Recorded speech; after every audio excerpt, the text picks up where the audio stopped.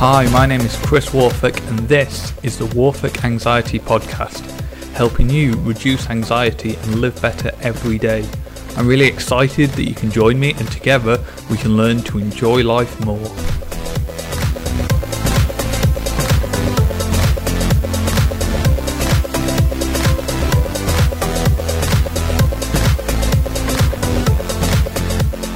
Do you ever need to distract yourself from anxiety?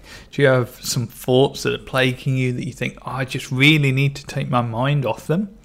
Well, today we're going to be looking at how to use distraction effectively.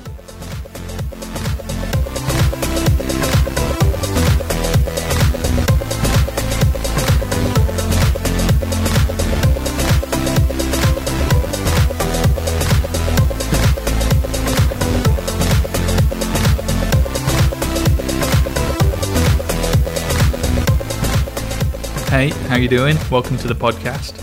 Today we're looking about how to use distraction as a coping mechanism for anxiety. So we need to start this episode with a bit of disclaimer and talk about why we wouldn't want to use distraction. And if you've had cognitive behavioural therapy, then you might know why. And it's if my therapist could hear me talking about this, he'd be shouting, no, don't do that. And the reason that we wouldn't want to use distraction is if we were working on our anxiety, then it wouldn't be helpful. Because what we want to do when we're doing therapy is to put ourselves in a situation that causes anxiety and see that that situation's okay. And if we're distracting our mind with something else, then we never learn the lesson that actually it's fine, we're in a situation that feels uncomfortable, but we're okay. So in terms of that sense, when you're actively working on your anxiety, distraction is unhelpful. However, I think we need to accept that we live in the real world. Sometimes anxiety is too much for us to cope with, or sometimes working on our anxiety isn't the main goal. So last episode we were talking about flying, right? And yeah, maybe you want to fly to reduce your anxiety about flying, but actually maybe you just want to go on holiday and enjoy the holiday, or maybe you just want to go see your friend or your family member or whatever, and you just don't want to work on your anxiety, you just want to make the whole experience bearable. And in these situations, I think distraction is a really good coping mechanism to getting us through for the short term. But we need to use it effectively, and today we're going to talk about what makes effective distraction. Because one of the problem with intrusive thoughts is that they're intrusive, right? They just keep popping up. We don't ask for them. We don't sit around thinking, I should be worrying about something right now. Let me get out my list and think what I could worry about. The thoughts just come into our head without us asking for them. And so it's difficult to take our mind onto something else. And the key here is that when our mind is bored, it will go find those worries.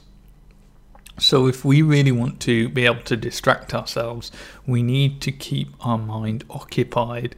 Imagine it's like a small child that you just need to keep busy so it doesn't know what's going on, doesn't have time to get bored and throw a paddy. So the way we need to do that is we need to put our mind under cognitive load. We need to give it something that's taking all of our brain power so there's nothing left over for anxiety. And different things do this to greater or lesser degrees. And if you've read my book Technical Anxiety, you'll have seen my hierarchy of things that work and things that don't work, and we'll go through that. We'll go through that now so that you've got them all. So, for example, films are not a good distraction tool. Why? Because they don't put your mind under any cognitive load. You can turn a film on and that film will just keep playing even if you're paying no attention to it. Like, you can fall asleep in front of the TV, right? And the TV just keeps going. So it's fine. You can totally tune out. You can leave the TV playing and your mind can wander off and worry. and nothing happens. And this is why it doesn't really work as a distraction, because your mind just wanders back to the anxiety. So we need to get our mind really involved in the process, and the next step up, I think, is reading. Now, I think this is also quite a poor distraction tool, because for me, I really struggle to concentrate on reading when I'm anxious. I'll read a page and nothing will go in, and then I'll start beating myself up and thinking it's a waste of time, and it's not really that useful. Up from that for me is audiobooks. So audiobooks are a bit better because I don't have to actually do the reading, but I still have to concentrate on what's happening. So I find myself that I can kind of listen to the words being spoken a bit more. Still not great because it doesn't engage me that thoroughly, but it's better than a physical book for me, because I can take a few words in. Up from that is conversation. So just talking to people, right? That generally requires some level of participation. I'm sure my wife would disagree and suggest that sometimes I'm not part of the conversation at all. Which is why it's not a perfect distraction method, because you can actually kind of hold up a conversation while thinking about other things. God knows I've got enough experience doing that. But if you're really engaged in the conversation, then it does take your mind off it a bit, especially if the other person realises that you're anxious and specifically tries to engage you in quite an in-depth discussion to take your mind off it. Up from that, housework.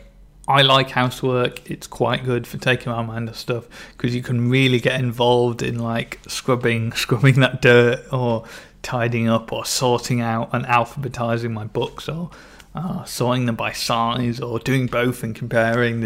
There's some mental effort required there. But for me, the gold standard of distraction is games. So if I know that I have something where I really want to use distraction, I will load my tablet up with a bunch of little video games, especially puzzle games. You can also just do this in a puzzle book.